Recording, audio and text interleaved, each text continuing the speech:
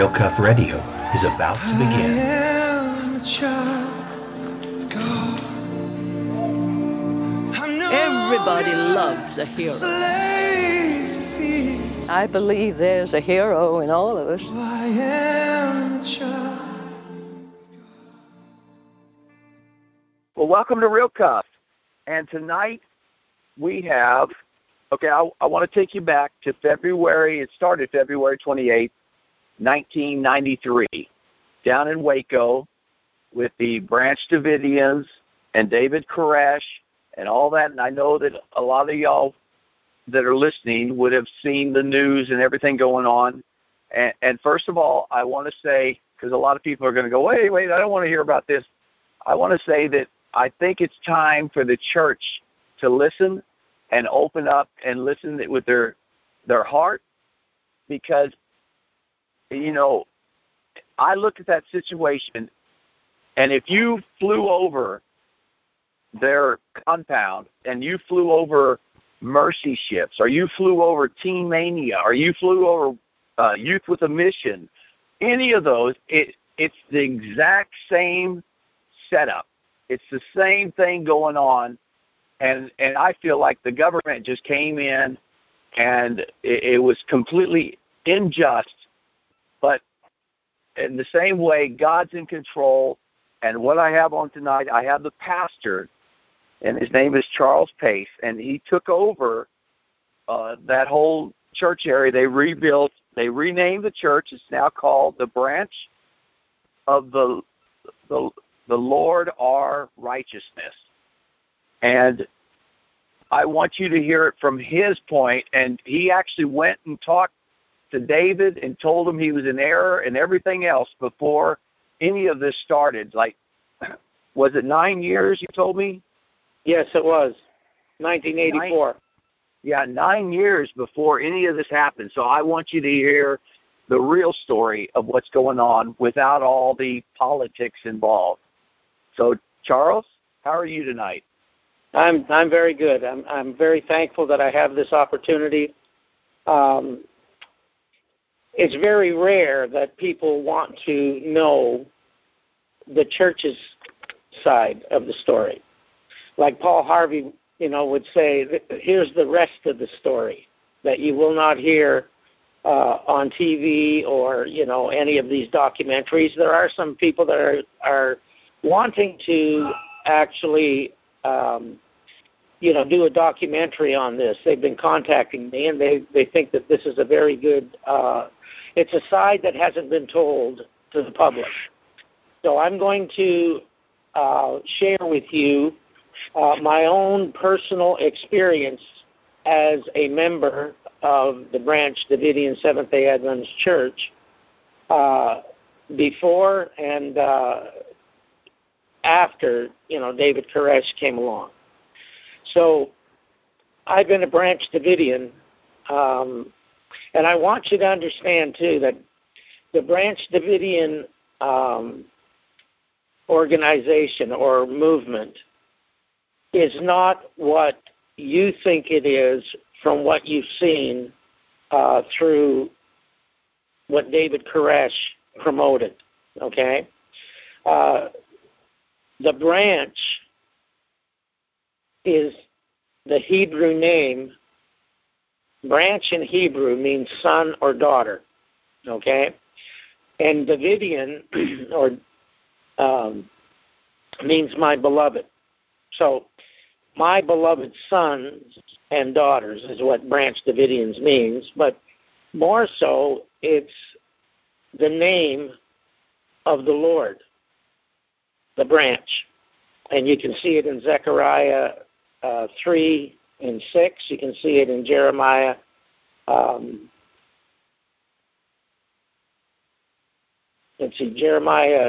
23, 5 and 6, and Jeremiah 33, 15 and 16. And you can also see it in Isaiah 11. It says, there shall come forth a rod out of the stem of Jesse, and a branch shall grow out of his roots. And the branch that it's referring to is the son of David. the Lord, our righteousness. So we believe, before David Koresh came along, we believe that the Messiah is the only begotten Son of God, that most Christians believe. But we believe more from our Jewish or Israelite roots. We were a group that were one of the first Messianic groups that kept the Feasts of the Lord under Ben Roden. That would be back in 1960. And Ben Roden was the one who basically founded the branch Davidian Seventh-day Adventist movement. An individual came before him here in Waco, and his name was Victor Hodoff, and he started the Davidian Seventh-day Adventists. And Ellen White, I think this is the most popular, that Ellen G. White founded the Seventh-day Adventist movement.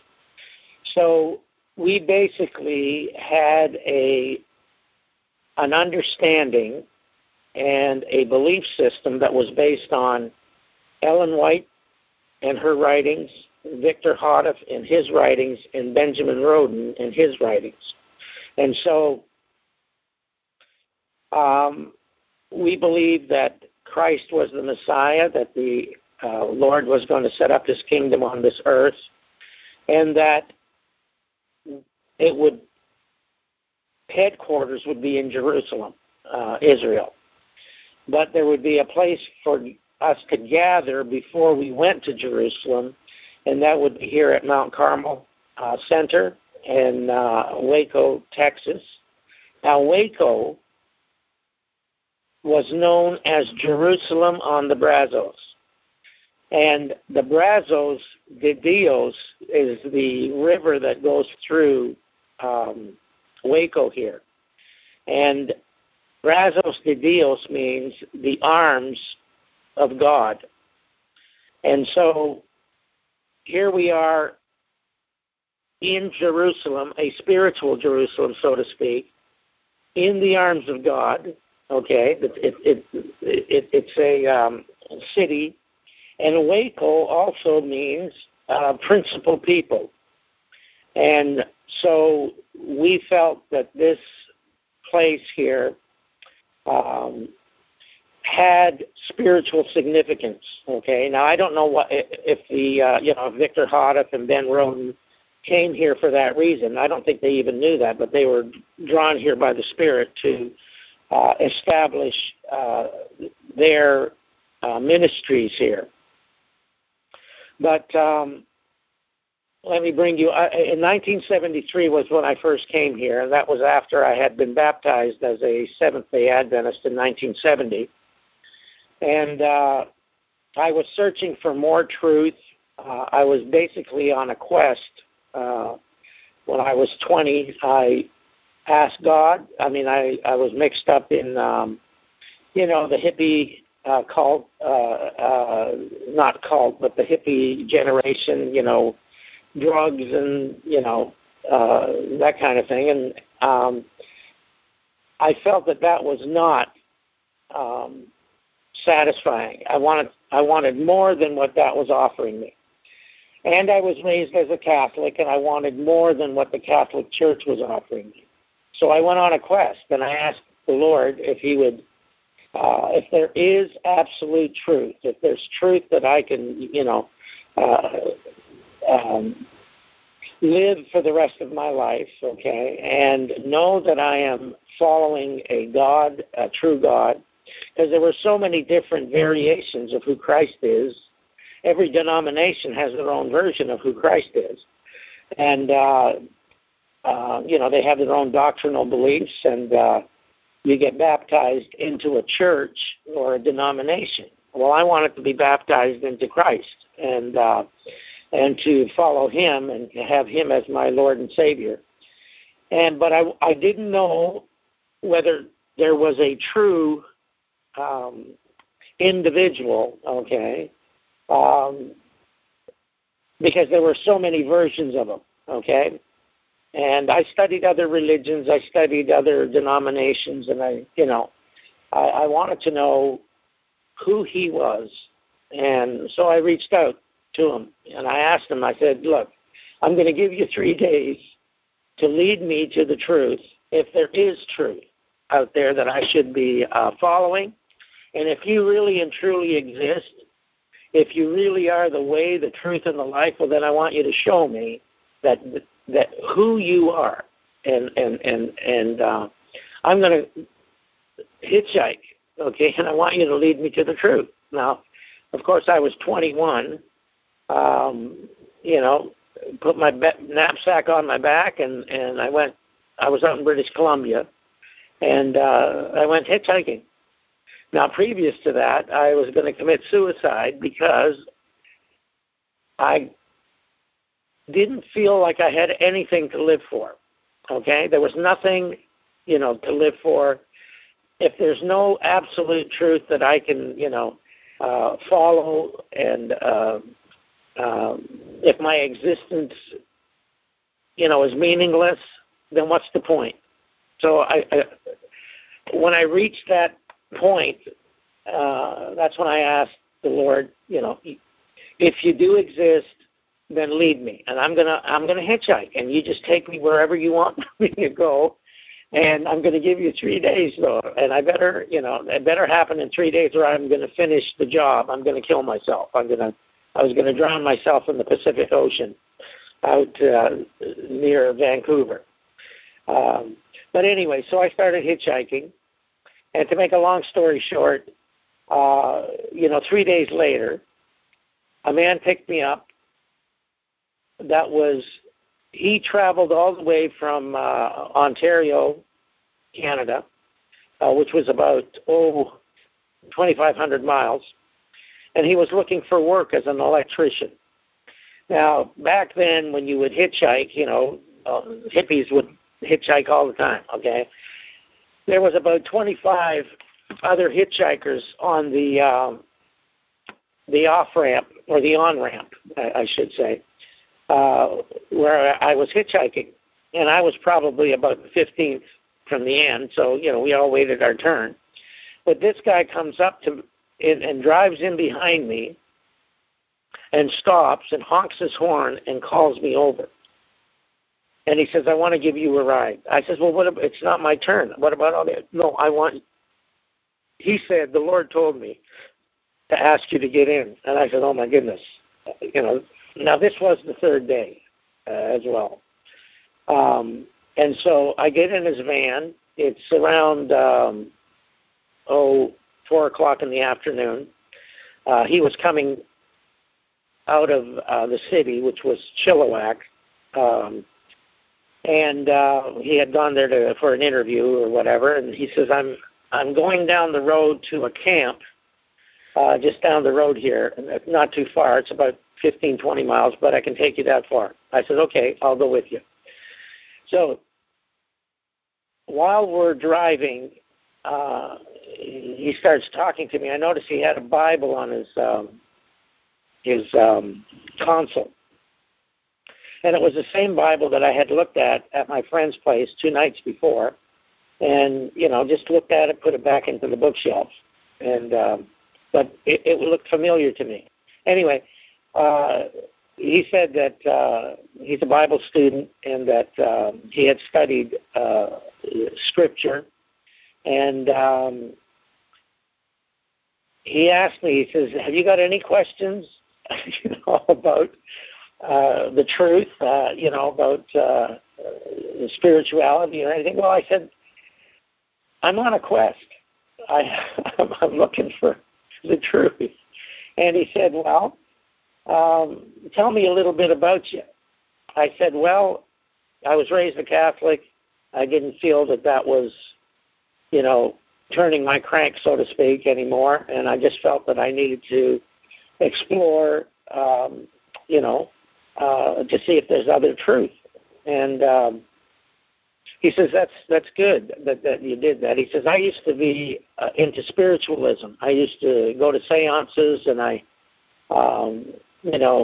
communicated with the dead. And I said, that's odd, because when I was, stoned, I saw spirits, and they tried to communicate with me, and I saw them even coming out of, my friends' bodies when they're sleeping or when they're stoned. You know what I'm saying? And so he said, yes. He says there are spirits. He says, but you have to test the spirits to see if that they're from God. And I said, so what do you do? He says, well, they have to speak according to the law and the testimony, and if they don't speak according to the law of God and the testimony of Jesus, which is the spirit of prophecy, then there's no light in them. And I thought, oh my goodness, that's, just that in itself was so helpful, because I was being basically beguiled and seduced by, familiar spirits, and I didn't know, what was right and what was wrong, and, it was spiritually happening, but it doesn't mean that every spirit that comes to you is of God. So, he talked more about that and how he was able to overcome, going to seances and everything and communicating with the dead by knowing who the Lord was and knowing the true Spirit of God. And so I talked to him about that. And on the way, as we talked, we came to the intersection that he said, okay, this is as far as I'm going, and I have to go to my camp just down the road here, and I can leave you here, or I can bring you out here in the morning, and you can hitchhike as long as you want, you can hitchhike, and but I'm going to this camp. So you make up your mind. You can stay with me for the night, or you can, stay out here and try to hitchhike through the night. And so, I sat there, and I just felt like I couldn't get out of the van. Something, came over me. I just couldn't get out of the van. I said, okay, I'm going to go with you. So he took me to this camp, and it happened to be a Seventh-day Adventist camp meeting at Hope, BC, Hope, British Columbia. I think of Hope before Christ.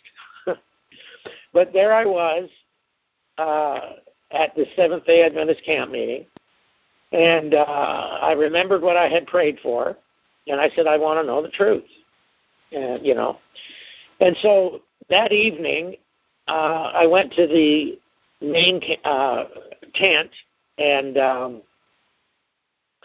took in the study, the sermon, and it was all about Christ in the sanctuary and how he, paid the price, how he shed his blood, how he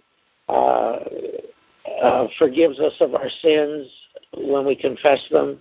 And I thought, this is similar to Catholicism, but it's not. It's like the real thing. I don't have to go through a priest. I can go directly to him. And it was just a relief, and it was like everything that was being said, it was like it was being poured into my head, and I was understanding every bit of it. And even this man made this comment. He says, it took me, I've been a Seventh-day Adventist for about 15 years now, and I've had to go over this several times before I could understand it. He says, you seem to have a grasp on it, because we talked about it after. He says, you seem to have a grasp on it better than I could ever have had, in the time that you had. And I said, I just believe that this is of God, and that this is what the Lord wants me to know. So anyway, we spent the night. The next morning, he took me out on the road, and I was determined that I was going to hitchhike. And so he took me out at 6 o'clock in the morning, and I counted over 300 cars, and that passed me by, and I wasn't going anywhere. And so at 12 o'clock, I gave it 6 hours, and I said, I'm going to stay here until 12 o'clock. And I said, if I don't make it, I'm going to go back. So anyway, I put my hand out to hitchhike the other way. And this car with a family of 6 spits and sputters and stalls right in front of me. So I told him, I said, I'll help you push it to get it going again, because it was a standard. And so anyway, we got it pushed. It got started. He says, we can take you down the road as far as we're going if you want to come with us right now. I says, okay. So I end up back at that tent meeting because that's where they were going. So I knew that this is what God wanted me to know, and it had to do with the Seventh-day Adventist teachings. Even though I didn't fully, I thought there was more truth than what even they present. But I believed what they were presenting, but I felt that there was even more. So when I, about a year and a half after I was baptized, I met some people that were from Mount Carmel at this self-supporting institute up in Pullman, Michigan, which was called Oak Haven. And I had gone there because I went to a retreat for young people in British Columbia, and they told me that I could go there and learn, how to be a baker. I could work at a health food store. I could, learn all kinds of things, farming, just whatever, and I could help there, and I could live there. And so I went there, and I was there for about a year and a half. And then a couple of people came from Mount Carmel here, and they basically talked me into coming down here because I felt that there was more truth that I needed to know, and I just felt that I needed to come down here. So I came down here, and I've been hooked ever since because of the message, not of the people, okay, what is being taught. And this is what I asked the Lord to lead me to, and this is what I've been into all these years. So that was 1970, and here we are, 2016, and I'm still a Branch Davidian, believing in the pure Branch Davidian teachings, not what David Koresh perverted. And, what everybody believes out there that we believe. We don't believe in most of what he was promoting. Now, in 1984, the Branch Davidians had a schism in the church. There was a division in the church.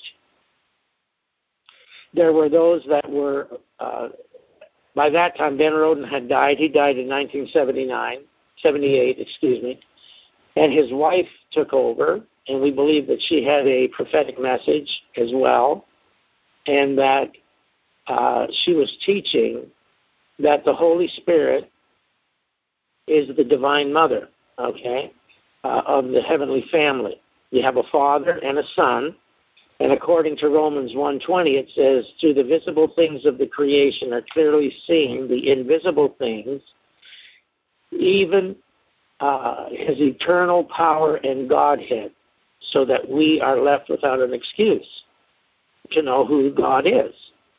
And you have to understand, this is what I was praying for, to know God and to know that he existed and how I should relate to him, and how I was created in his image and likeness, male and female. We were created male and female.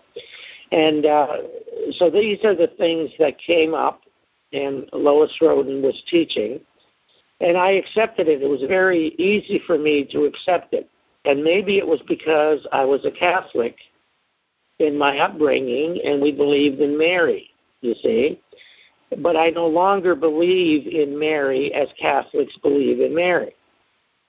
That she is an intercessor and a mediatrix and so on and so forth. And I could see that it was a counterfeit. Okay? But what was it a counterfeit of? Okay? So, as we studied the femininity of the Godhead, we saw that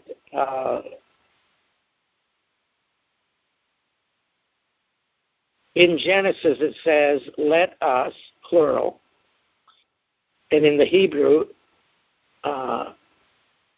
Elohim is masculine root, and, a feminine root with a plural masculine ending. So in Hebrew, when you are talking about a group or like a family, and this is probably how I can relate it now. This all has to do, I'm not going on a tangent here. This all has to do with what David Koresh was promoting himself to be. And that's why I want to explain this, so that people understand it from the church's standpoint, from a spiritual standpoint as well. So Elohim has a feminine root and a masculine ending. So when there's a group of women, in Hebrew, a group of women would have a feminine ending. If there was one man in that group and the rest were females, for instance, like a family, the father is the masculine, the mother the feminine, and say they had 3 daughters, it would still be under a masculine name. I would have a masculine plural name, ending, with a feminine root, still, Elohim. So, any family, including the family of God, Father, Son, and Holy Ghost, is masculine and feminine according to the Hebrew. And most people don't understand that the Shekinah, the presence of God that sits over the mercy seat, is feminine. It's the feminine representation, the presence of God in the earth. The Holy Ghost, the other comforter, is the feminine representation of God. The other comforter, the other creator, the other intercessor, the other counterpart of who Christ is. And at the cross, Christ was the second Adam. And when he cried out, "It is finished," "Father, into your hands I give you my spirit," and he bowed his head and he gave up the ghost, the Holy Ghost. At that moment, we're told that the veil in the temple was ripped in two from top to bottom. The graves were open, and there was a great earthquake. And that veil, we're told, signified his flesh. So when he gave up his spirit as the second Adam, both blood and water came forth from his side when he was pierced. Eve came forth from Adam's side. And the blood and the water commingled as it fell to the earth.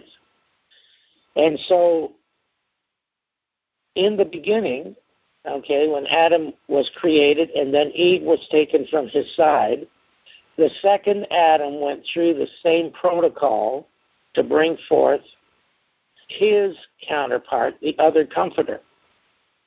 As he said, "I must go and prepare a place for you all, and so that where I am, ye may be also.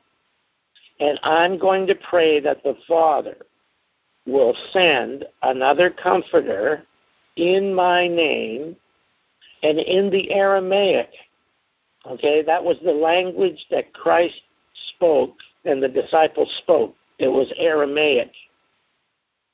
In the Aramaic text, it says, "And when she comes, She will lead you into all truth, convict you of sin, and testify of me. So,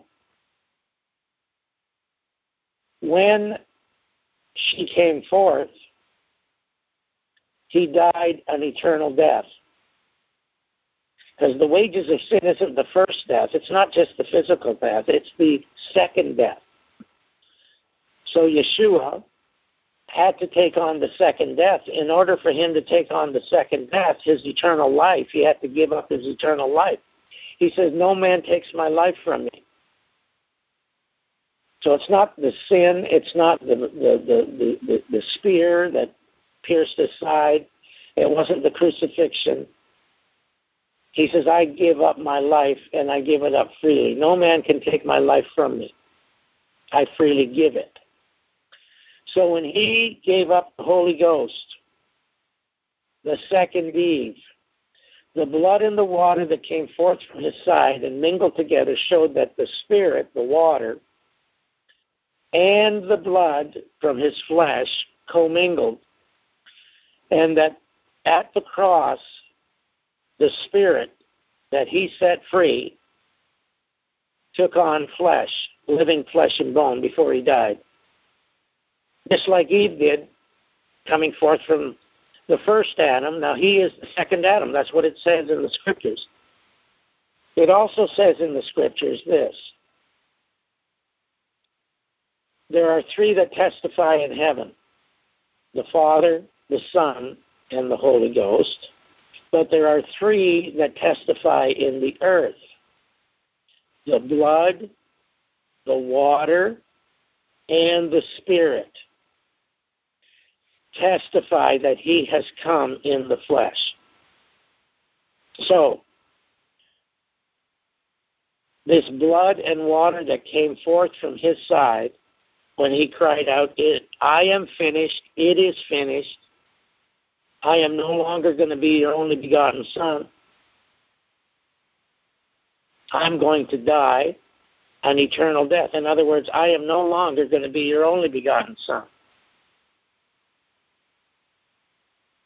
The Holy Ghost is going to come forth from me, and because she's feminine, there's going to be a second Eve, a Holy Ghost daughter. Okay? She's not begotten. She was manifested. She came forth from him. He was born. She was manifested. And so this is what we believe as branch Davidians. Branch means son or daughter. So the branch that it talks about in Jeremiah 23, 5, and 6, it says,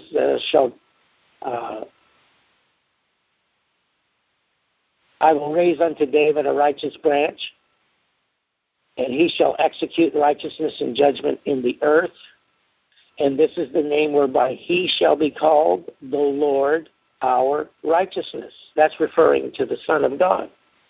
But when you turn to Jeremiah 33, 10 chapters later, you add 10 to the chapters, you add 10 to the verses, and it comes to, the first one is 23, 5 and 6, 33, 15, and 16. And it reads almost identical. I will raise unto David a righteous branch, and she will execute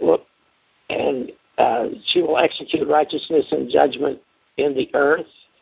And this is the name whereby she shall be called the Lord our righteousness. So you have a male and a female branch of righteousness. That's Christ himself and the Holy Ghost that came forth from him. And it's the second Adam and the second Eve. The first Adam and the first Eve gave up their crowns, and they gave them to Lucifer. And the Lord himself, because he was the creator they were the creators, not us, male and female. They made them male and female. They made Adam 2 in 1, and then they took Eve from his side. And this is what happened with the second Adam. He was 2 in 1. He was conceived of the Holy Ghost and born of a virgin. And, you know, at the age of 33, when he said, I am finished, I'm gonna die now. I'm going to give up my eternal life because I have to pay the price for Adam's sin and its eternal death. But before I do that, I'm going to bring forth the second Eve, who is the sacrifice, the living sacrifice for Eve. He was the sacrifice for Adam, and she was the sacrifice for Eve. And it's a living sacrifice because Eve means the mother of all living. And because of Eve, every child that came forth, Eve's sin, the original sin, every child that came forth from her womb was born a sinner. So, the Son of God came to this earth as a babe. He grew up. At the age of 30, he was baptized, and he came forth out of that water as the second Adam. Because Adam was born or created, a full-grown man at 30 years old, I believe. So when he was baptized and that dove came down and said, this is my beloved Son, in whom I am well pleased, hear ye him. That was a female dove, if you look it up. That was the Divine Mother's voice, which is the voice of the Father, saying, this is my beloved Son. Now, in the Hebrew culture, your genealogy is determined by your mother, not your father. So, the Divine Mother, in the form of a dove, a Yonah, A-H ending, represents female in Hebrew. A Jonah or a dove, she came down and she spoke. And that's what was heard. And that's what the Son of God heard. This is my beloved. Beloved in Hebrew means David or David. This is my beloved Son. So this is my branch, because son means branch. This is my branch Davidian, my beloved Son, in whom I am well pleased. He was compelled by the Holy Spirit, the Divine Mother, to go into the wilderness to be tempted by the devil so that he could overcome where Adam fell. And there were three main, points that he overcame. And he managed to do that. Around 40 days, the devil waited for him to be very weak and everything. So it was around, the 40 days after that he was tempted. But he overcame. 10 days after that, he was at the marriage of Canaan, where he performed his first miracle and he began his ministry. And because he was able to overcome on Adam's behalf, he was not only called the Son of God, but he was called the Son of Man, or the Son of Adam, because Adam means man. So he became that righteous son, not only of God, but of man, of Adam. That Adam and Eve could never, because of sin, could never have a righteous son. So that, Christ became our kinsman redeemer and the kinsman redeemer for Adam. Like Boaz and Ruth had a child for Naomi and Elimelech, it was not Boaz and Ruth's son. It was really to carry on the name of Elimelech and Naomi. So Christ and the Holy Spirit, you see, have to come and bring forth a son or children that are righteous. And the only way we can be righteous is to be born again through the Holy Ghost, the Holy Spirit.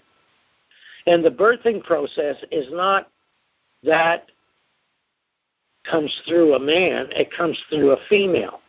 That's why we're born again through the Holy Ghost. And because the Holy Ghost is his feminine counterpart. Now, I said all this to show you, to give you the understanding why David Koresh, or Vernon Howell, who acted the part of David Koresh, was judged by the Lord. Okay? In Revelation 5, verse 6, there's a lamb that has 7 eyes, perfect vision, 7 horns, complete authority, and is the 7 spirits of God, the complete Spirit of God, sent into the earth. Okay? Now that lamb, most people think that that lamb is the Son of God. It's not the Son of God. The Son of God is the one that's sitting on the throne, because it says in Revelation 4, at the very end of the chapter, before it gets into Revelation 5, it says that the one who sits on that throne is the creator of all things. Well, the Father wrought through the Son the creation of all things. The Father let the Son create on his behalf.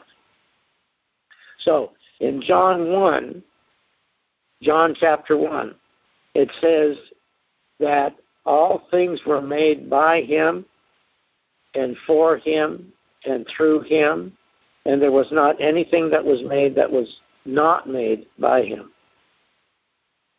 So the Son of God is the creator. He's the one that's sitting with the book in his hand with 7 seals on it. He's sitting on the throne of judgment. Now, he's the only one that can judge humanity righteously.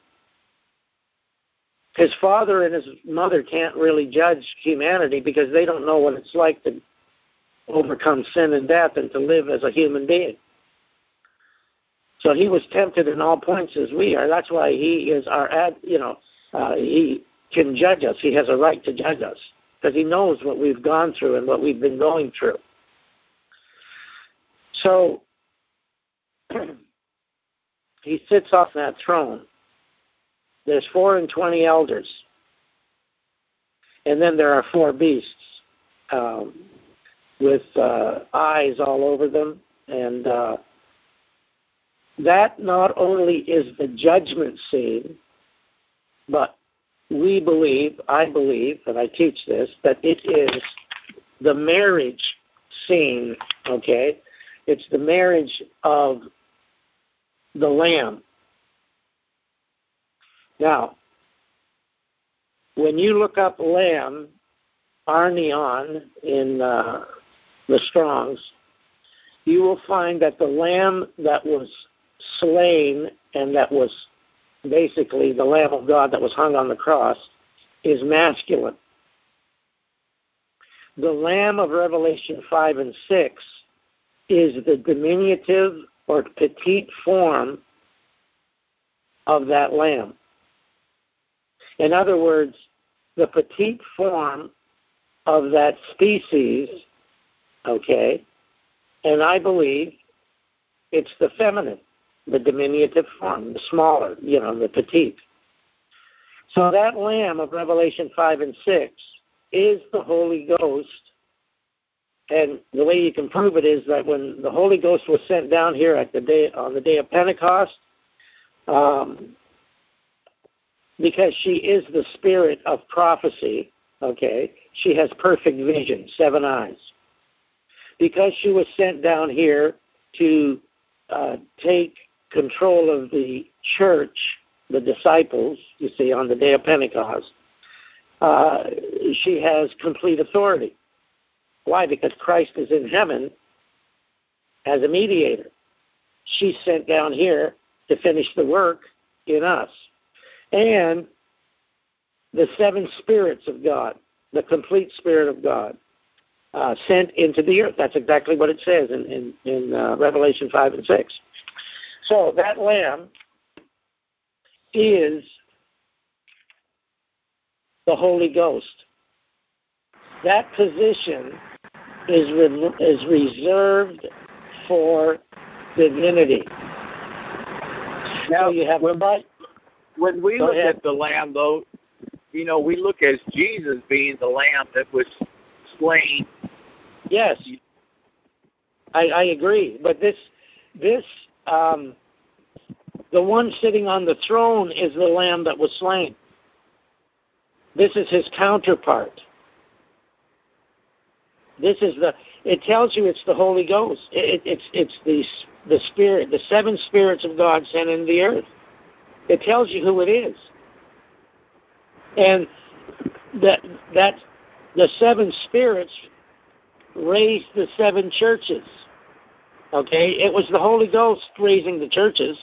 It was the Holy Ghost that authored the book that's he's holding in his hand. The volume of the book. In the volume of the book, it is written of me, I have come to do thy will, O my God. Okay? Sacrifice and oblation thou would not. But in the volume of the book, it is written of me. Who wrote the book? Who wrote the Bible? The Holy Ghost, through men, being inspired by the Holy Ghost. The one that was sent here to lead us into all truth. So, the volume of the book is in the hand of the one that is the Word of God. The Word made flesh. And he has the volume of the book that is written about him, and the author of the book is the only one that can open the sealed book. Because she wrote the book. Only the Holy Spirit. We're told that no Scripture is of private interpretation. Only the Holy Ghost can interpret it. And what she is interpreting and giving us the revelation of is who he is. She's revealing to us who he is. And I don't know if you know anything about a Jewish wedding, but it's called the ketubah, or the contract. And the contract is given to the woman for her to open and to sign. And what it is, it's a description of who the husband is and everything that he is and everything that he owns, and he gives it to her. And she's the only one that can open it because she's his counterpart. So that's what it is here. That's what we have here. Now,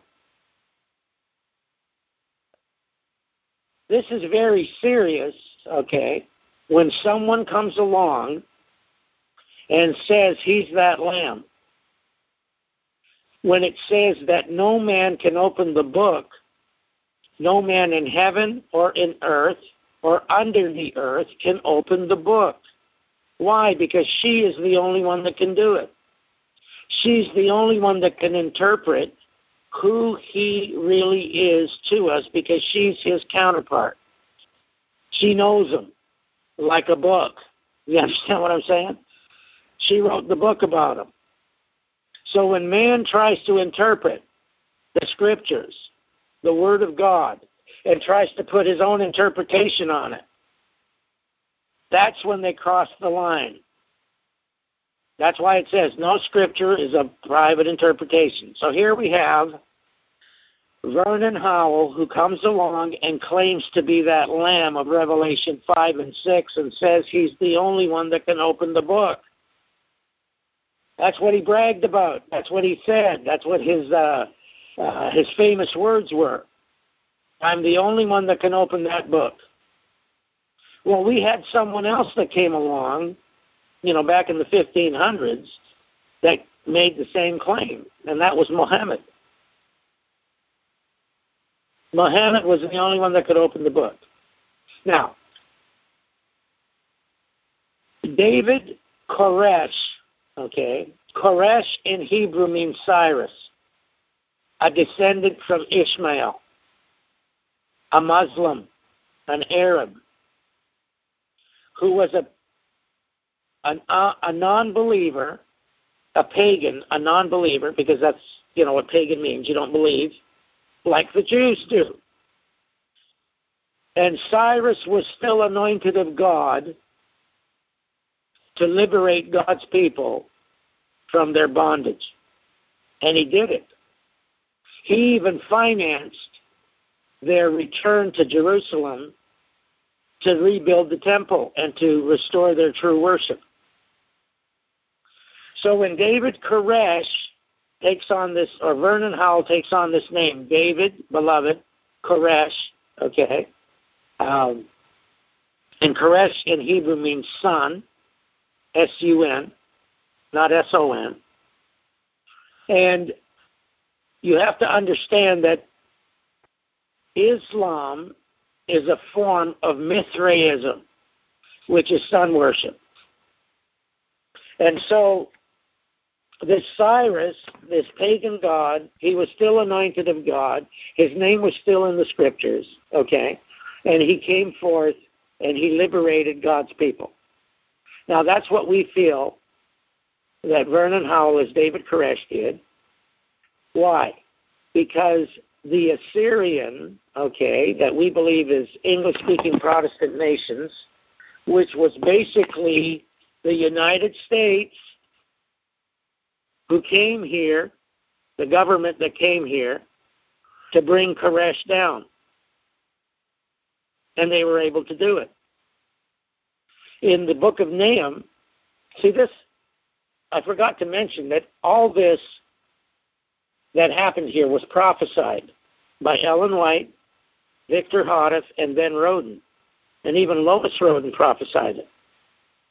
And I was the one that came along in 1984 when we were having the schism, and I brought all this forth, and I pointed my finger at David Koresh, and I said, you're the one that's bringing this prophesied apostate movement within the church, and you're going to be judged of God for doing it.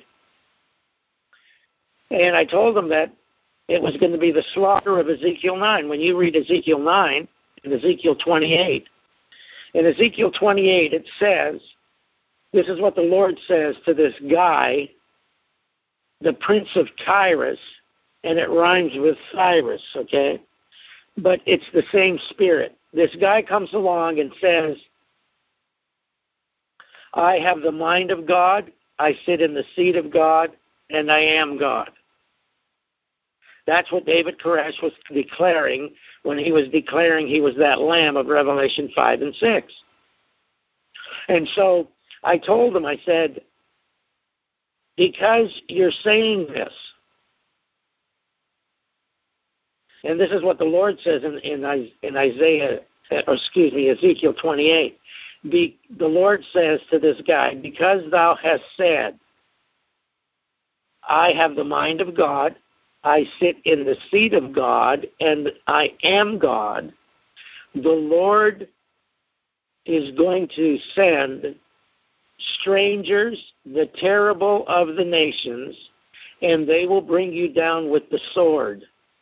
We'll see how much of a God you are in the hands of those that slay you. You are not a God, you are just a man. Now, if people want to go on my website, 2 branches.info, 2branches.info, and go to the heading Omega of Apostasy. Omega of Apostasy. And that's what Ellen White called it. It would be the Omega of Apostasy. The Alpha of Apostasy was in heaven with Lucifer. The Omega of Apostasy, which is the last, will be a man declaring himself to be God. Now, I want you all to understand, too, that David Koresh was playing, Vernon Howell was playing the part of David Koresh, okay? And he knew. When I pointed my finger at him and I said to him, you are going to receive the Ezekiel 9 slaughter, the slaughter of men, women, maids, and little children, and there's going to be a fire that's going to devour your whole complex. Well, he put his arm around me because he realized, he knew that I was teaching the truth. And he knew what this truth was because he was called by the Lord to fulfill it. Why? So that he would be an object lesson to the world.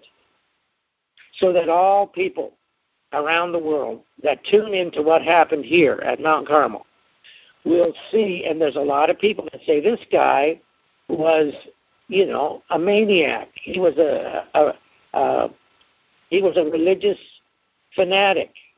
He thought he was God. Well, anyone that interprets the scriptures for themselves and doesn't allow the Holy Spirit to do it is sitting in the seat of God. It's sitting in the seat of the Holy Ghost, just like he was claiming, I'm the only one that can open the book. And so his declaration was his sentence to be judged, and I told him that.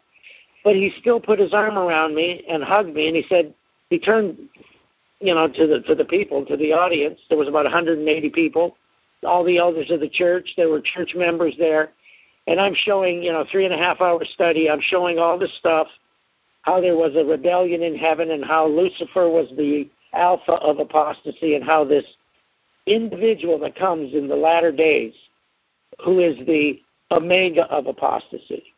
Now, it wasn't just David Koresh. David Koresh was an object lesson of guess who? This Mahdi that's coming, that's of Islamic descent, a descendant of Ishmael, who's going to claim he's God, and who's going to claim that he's, Allah is God and, Muhammad is prophet. Now, David Koresh's followers basically said that, okay? That David Koresh was God's prophet, and he was the only one that could open the book. So what I'm saying to you is this. Now, this happened 24 years ago.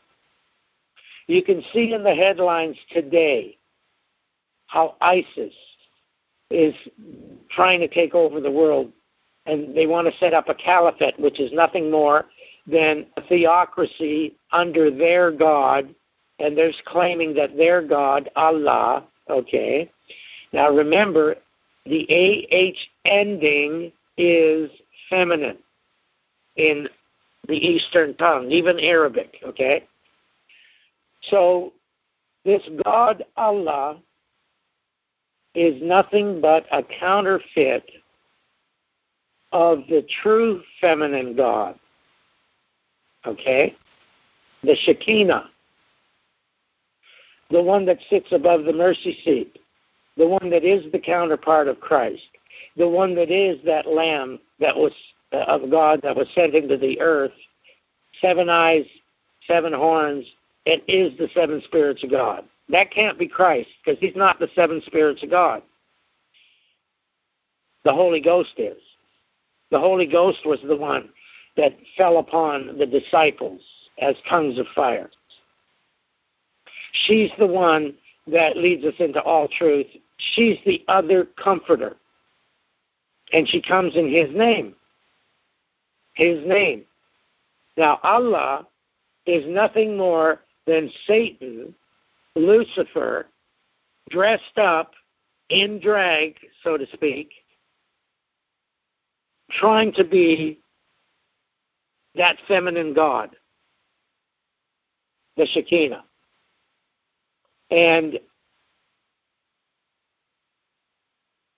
that's who Allah is. Now, I did some research on it. The Kaaba, which is the tent that they have in Mecca, that they go around and basically worship. Inside that Kaaba is a black stone.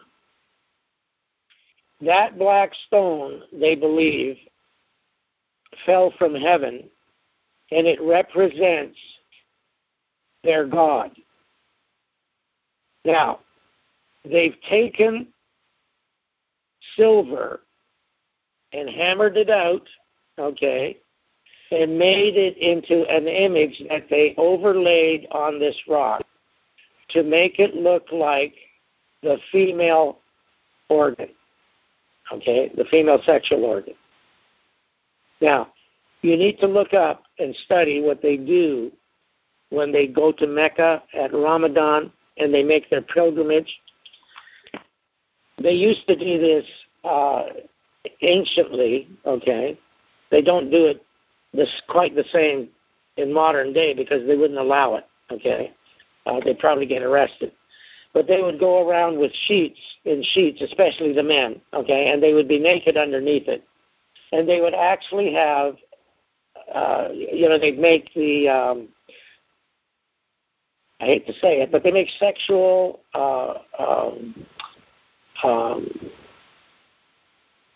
motions, okay, with this rock, okay?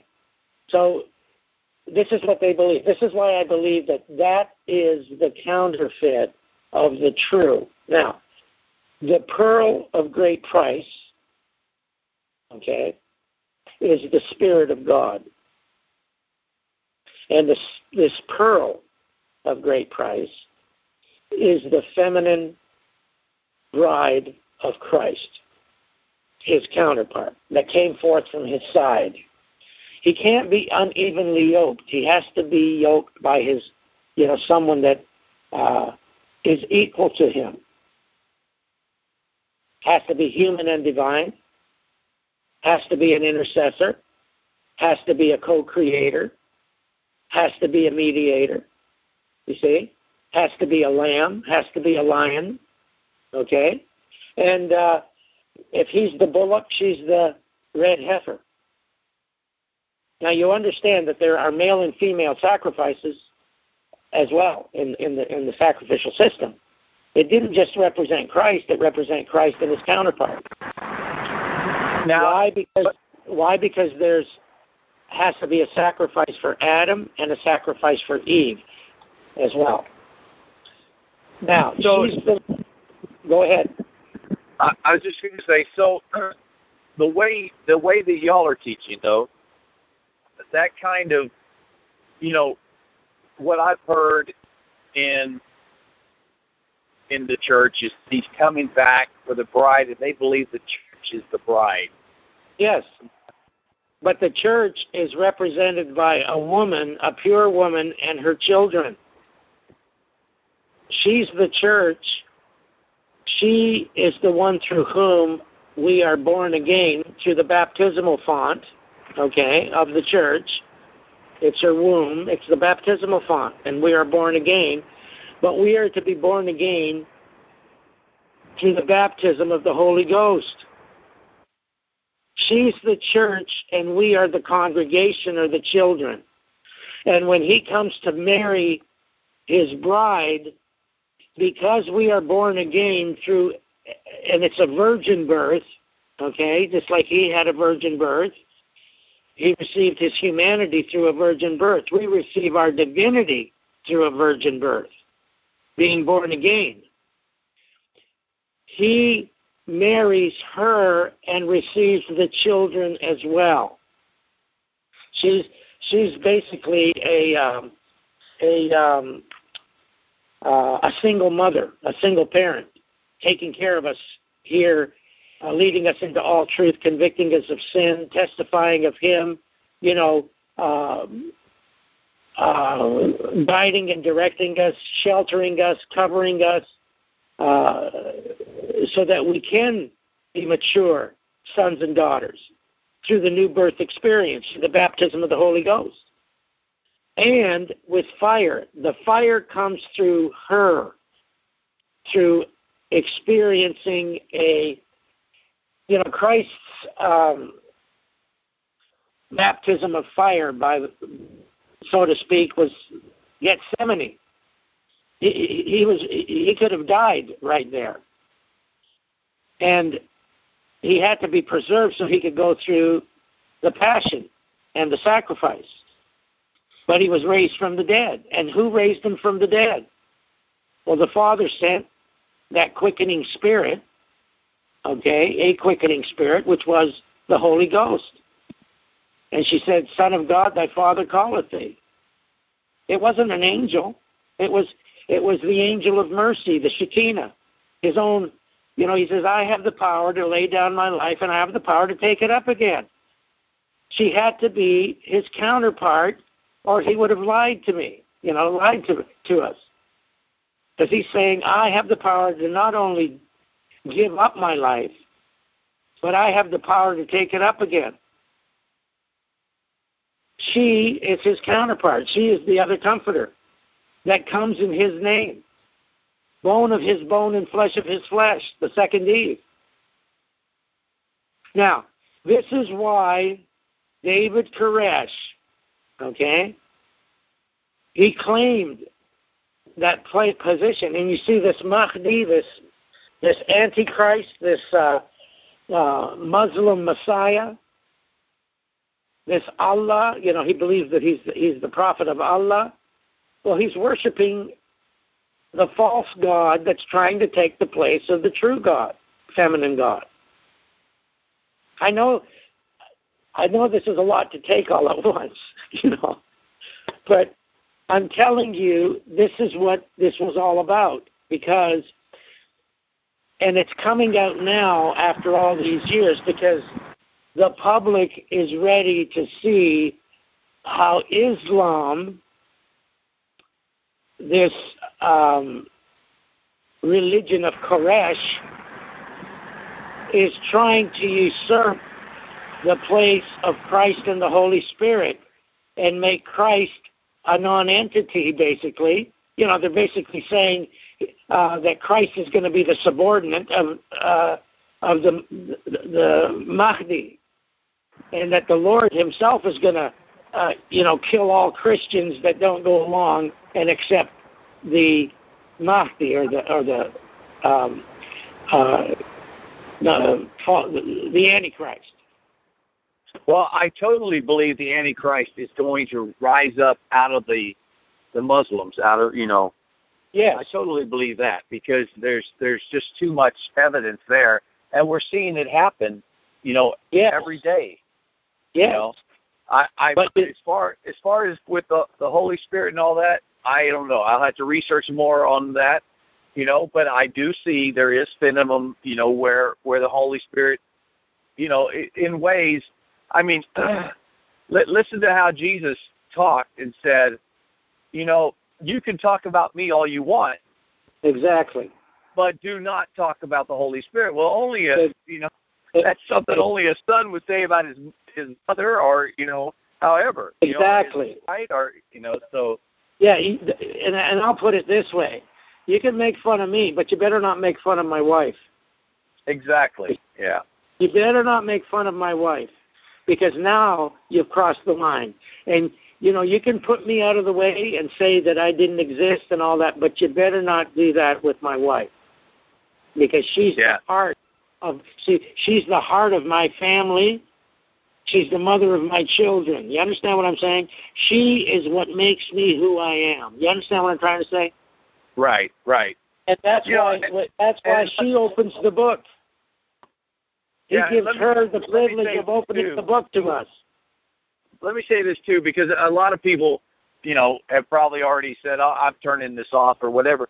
But the fact of the matter is, there are absolutes that they have to believe in Jesus as the Son of God that died for. We don't all have to believe exactly the same, because there's stuff I've heard in the Baptist church that I don't agree with. There's stuff I've heard in the Methodist church that I don't agree with. But there is the absolutes, and so go ahead. I want to hear more too about what when you first talked to David and all that. Well, yeah, I basically told him that you cannot be this personage. And because you are claiming to be that personage, because you're claiming to have the mind of God that you sit in the seat of God and that you are God. See, that place is reserved for the Holy Ghost, the counterpart of Christ. And when you claim that, you're saying you're more than just a man. You're more than just a prophet. You're saying you're divinity. And you can't do that. I'm telling you, he's not going to tolerate. I told him, I said, the Lord's not going to tolerate this.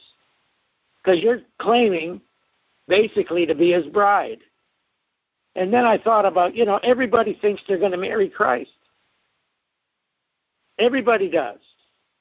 And they don't give her the privilege or the position of being who she is. Yes, she's our mother because she is the one that's nurturing us. If you look at all the traits of the Holy Spirit, you'll see that they're feminine traits of a woman. And it speaks about, a holy woman in Proverbs. They're all traits of the Holy Spirit, what the Holy Spirit would be doing in taking care of the children. So if he's going to get married, okay, he's not a polygamist. He's not going to marry a male. Do you understand what I'm saying? He's not going to marry me. I'm a male. We like to say, we like to talk about, LBJ, same-sex marriage and all that. It's wrong. Well, he's not going to marry a male. So the Holy Ghost is not male. It's not three males up in heaven, Father, Son, and Holy Ghost. Now, as a Catholic, that's what they used to tell me. And they used to tell me that the Holy Ghost was the one that impregnated Mary. No, it says he was conceived of, not by, of the Holy Ghost and born of a virgin. And it says that, Mary said, how will this thing happen? I know not a man. It says the Holy Ghost shall come upon thee, and the power of the highest shall overshadow thee. Therefore, that holy thing that is born of thee shall be called the Son of God. So when the Holy Ghost came down upon her, the Holy Ghost is the seed of the Divine Mother, placed in Mary's womb, already impregnated. The Word and the Spirit came together. And you know what Mary said? Be it done unto me according to thy word. You spoke it. I'm going to let it happen, just the way you spoke it. So the Word and the Spirit of prophecy came into Mary, Mary's womb, and, God declared to her that she was going to bear his son. And she says, okay, be it done unto me according to exactly what you said. I'll do it. And that's how he was conceived, and that's how he was born. He was born of a virgin. And Mary had other children after that with Joseph, but she was a virgin, a surrogate mother, okay? Just like we have surrogates today that they implant the fertilized egg into the mother, into the surrogate. Mary was a surrogate. And you have to understand that a male, is both male and female. A female is female. So the Son of God had both the Spirit and, the male attributes, or the attributes that he received from Adam, because he was going to become a man, okay? And he was born a man, but he was filled with he was full of the Holy Ghost. And it wasn't until the cross that he gave up the ghost, the female. And she took on his flesh. And she went to heaven with his flesh and blood and offered his sacrifice in heaven, where you can only have a living sacrifice, by the way. You cannot have a dead sacrifice in heaven. So that's where his living flesh and bone went. And the Father saw that the Son obeyed him, and he took on sin, and the wages of sin is eternal death, not the first death, not the physical death, but eternal death. And he did it. He took it on. Because the Father could see that his eternal spirit in his flesh, okay, was standing in front of him as his daughter, as his counterpart. So he did go through it. He did do it. And he was no longer the only begotten Son, because now there's a daughter with the Son, and through the two of them, they're going to have children through the new birth experience. So you have to know the Word and the Spirit before you can be born again of the Spirit. And that's why it says we become a new creature in Christ, because we're born again as a son and a daughter, a begotten son and daughter, through the Spirit and the Word, just like he was in Mary. The Word of God and the Spirit of God was put in Mary's womb and in Mary's heart and in Mary's mind, and she said, "Be it done unto me according to thy word." So, now, Roman Catholicism has elevated, and I believe it's the Jesuit teachings and perversions within the Catholic Church, okay? They've taken a truth about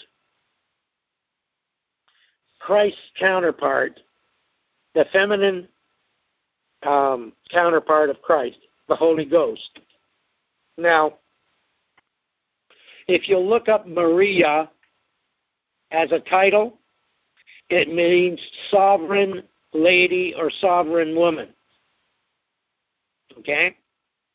Now, Maria, or Mary, the Jesuits elevated his surrogate mother as the mediator, the mother of us all.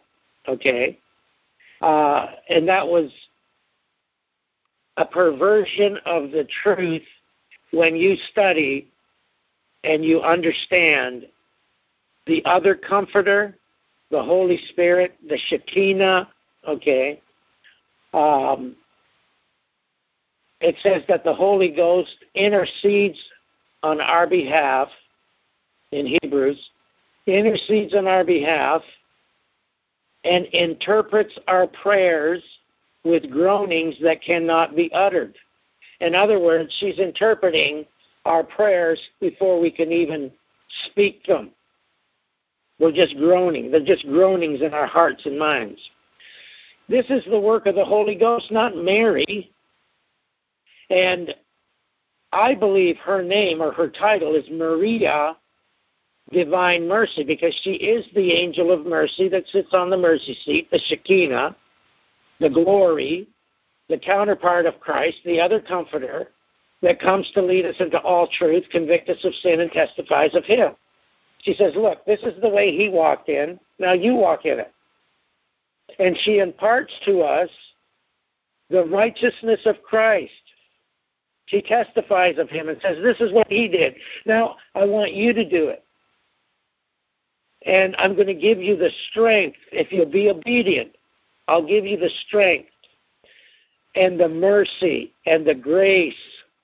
And I'm long-suffering, you see, that you need to develop the character of your Father, Christ. You see, you're going to be like him. In order to be like him, we have to have her dwelling in us, telling us what to do. You see, we have to be born again. We have to have that Spirit dwelling in us. And we are a temple of the Holy Ghost. That's what we were made to be. And this is what Christ said. He said, your body's not your own. It was bought with a price. I bought it. I died a physical death so that I could buy your physical body. And it doesn't belong to you. It belongs to me. And I want it to be a temple or a dwelling place for the Holy Ghost. And he says, I'm going to put my Spirit within you. I promise. I'm going to put my Spirit within you and cause you to walk in my ways and keep my statutes and judgments. Because you can't do this on your own. That would be your own righteousness. It has to be my righteousness. So you see, when we say that this is the branch, the name of our church, the branch, the Lord, our righteousness, we know who our righteousness is. It's the Lord. You see? We don't have any righteousness of ourselves. And this is the name that we were supposed to call ourselves after we were judged. After we were judged by what David Koresh did as a church. And yes, our dirty laundry was, hung up before the whole world. But it was an object lesson. And it was to emphasize what I'm trying to, relate to you now about the Holy Ghost. She is the grace that Christ gives us and the mercy that he gives us. And the power that he gives us to overcome sin and death. If she was not dwelling in him, he could not have kept the law. He could not have been perfect. He could not have been righteous. And he's telling us the same thing. Unless I put my Spirit within you and allow her to cause you, because you love me. You see, if you love me, you'll keep my commandments. And greater love hath no man than he give his life for his friend or to his friend. This is how he makes us his friends. He gives us his beloved, his love, the love of his life, the Holy Ghost, his counterpart, his beloved. He wants to put her in us so that we can be born again. See, that's how, when a father and a mother come together, there's the traits of both the father and the mother in that child. And that's how their love is expressed and personified in the child. And that's what Christ the Word and the Christ the Spirit want to do with us. That's how we receive our divine nature. Our human nature and our divine nature have to become one, married. Just like if we're going to be like Christ, you see, he was human and divine, and he's always going to be human and divine, forever and ever. So if we're going to be like him and we're going to be his children, we have to be human and divine. The way we receive our divine nature is through the indwelling of the Holy Ghost, just like he did. And that's why he had to give her up. He couldn't hold on to her anymore. And that's what his father basically told him in the Garden of Gethsemane. He said, look, son, if you don't give her up, you can't have any children. You cannot save Adam and Eve and their family, because they all have to be born again. And the only way they can be born again is through the baptism of the Holy Ghost, and you've got to set her free. You've been baptized of the Holy Ghost. You've been anointed by her, but you've got to set her free. And that's what he tells me too, because the anointing, you see, is what is passed on through the laying on of hands. It's not something that you can hold on to and, you just have for yourself. It's something you share to those that are ready to receive it, you see. And so the baptism by water and the baptism of the Holy Ghost by the laying on of hands and the anointing of oil, you see. And then there's the baptism by fire, and that's what the Holy Ghost does when the Holy Ghost fills your body temple and dwells, because she's been invited. And you know who she is. She's not some mysterious spirit. She's got personality. She's got gender. She's a person. You see? And that's what the Lord wants us to understand, is that she's his beloved. He's our father. She's our mother. Now, this sounds like Catholicism, but Catholicism, what they teach, and I know this for a fact because I was raised a Catholic, it's a perversion of what the Bible teaches. It's a perversion of the truth. And Mary, She was the surrogate mother of Christ, and she was a virgin. Now, you can have a virgin today that can bear a child if you put a fertilized egg in the womb of that virgin. She doesn't have to know a man. There doesn't have to be any intercourse, physical intercourse. And that's what basically happened with the Son of God. The Word and the Spirit were placed into Mary's womb. And she said, "Be it done unto me according to thy word." And it was the Father and the Mother. When it says that the power of the highest overshadowed her, that was the Divine Mother overshadowing her. Remember when, what was her name? Hagar asked Sarah to let her sit on her lap so that she would have the child as if Sarah was having that child because Sarah was barren. Well, that was, Sarah's way of fulfilling the prophecy. It was not God's way. So she had Sarah overshadow Hagar, okay? And Hagar was the one that had Ishmael, okay? But that's similar to what the Divine Mother was doing with Mary, because the Divine Mother could not have a child in the flesh. She had to have a surrogate handmaid, okay? Just like Sarah couldn't have a child in the flesh because she was barren. And it says that, Hagar represents Mount Sinai, but Sarah represents the Jerusalem above, which is the mother of us all. The mother of us all. Even Christ. The Jerusalem above, the Divine Mother. So, and the New Jerusalem, of course, is the daughter. The bride of Christ. And he's not marrying a bunch of people. He's not marrying a city, He's marrying an individual, a person. And it's his counterpart. He could not be unevenly yoked. It had to be a partner that came forth from him, just like with Adam. His partner, Eve, came forth from him. The second Adam, his partner, came forth from him. Hey, Charles. Yes. We're going to probably have to stop there. So okay, that's cool. What we'll probably do is pick up next time.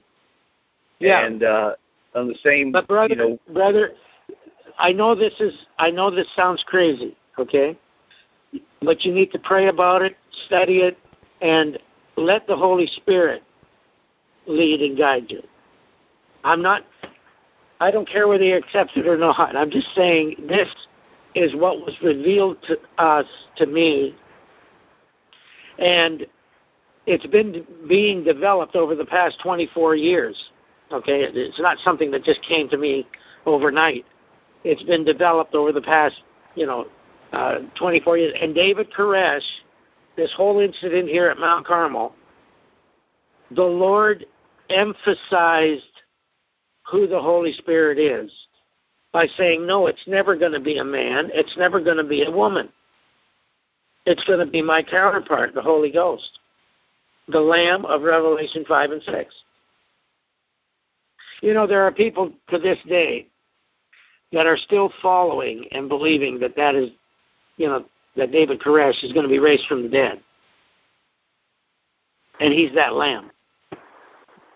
Yeah. That lamb of Revelation 5 and 6 doesn't die. It appears as if it has been slain. Just like the Holy Ghost appears as if she is out of the picture. You see? Appears as if she's out of the picture. But she's not. And that's why I say the Lord, now that he is going to get married, now that he's going to come for his bride, well, we who are going to accompany the bride and be guests at the marriage, you see, and witnesses, are going to have to know who the bride is and stop trying to take her place.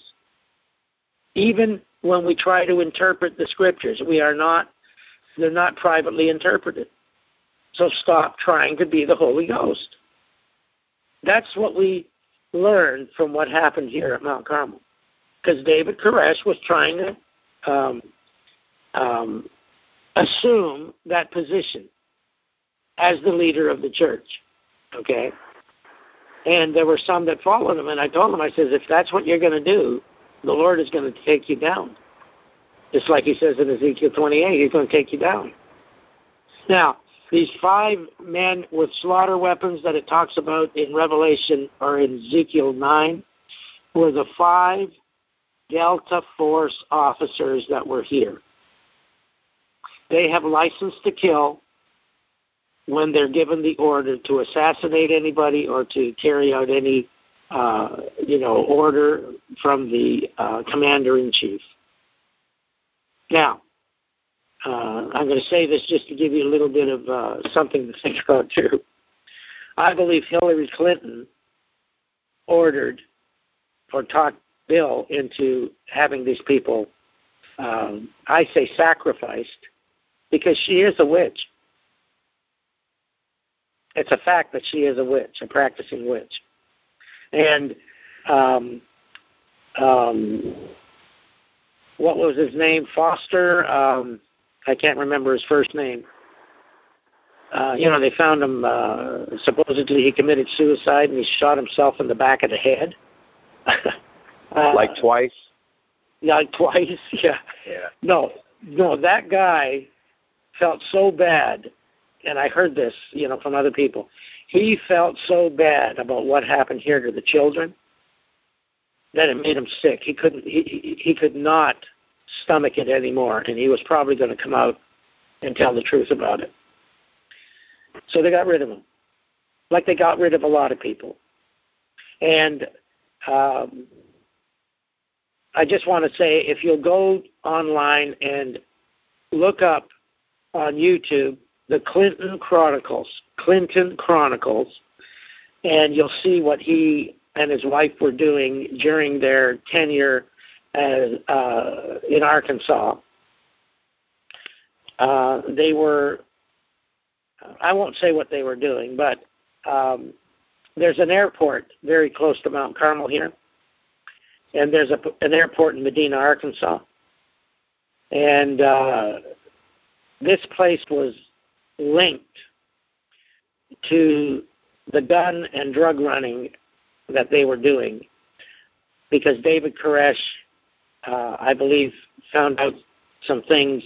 David Koresh was a gun dealer, and he found out what he was doing with the guns, and especially the guns that came from Iraq when they, during Desert Storm, when they gave up all their arms and everything, and they brought all that, all those guns and ammunition and everything, and they brought it to Oklahoma City at the BATF headquarters in the Mural building. That's where all that information was.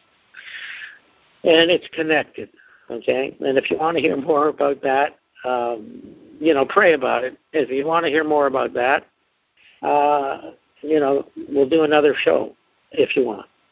But, and think about what I've said, and if you want to do it, and I thank you, because I know that this is strange teaching, especially when it's coming from Branch Davidians, and what happened here in the past. But please, don't judge too flippantly what I've said to you. Try to pray about it and let the Holy Spirit convict you if it's truth or not. Choose the good and refuse the evil. That's all I've got to say. But let the Holy Spirit. But don't throw the baby out with the bathwater. Exactly. Well, don't throw it out. Like I said before, well, Todd, this has been a pleasure, speaking with you. Is it possible to get a copy of this? When I'm done, I'll let you know and send it down. Okay. Thank you, brother. All right. Well, thank you for being on tonight, Charles, and we will talk later. Okay. All right. Privately, too, if you want. All right. Well, Okay. thank you. That's a wrap. That's a wrap.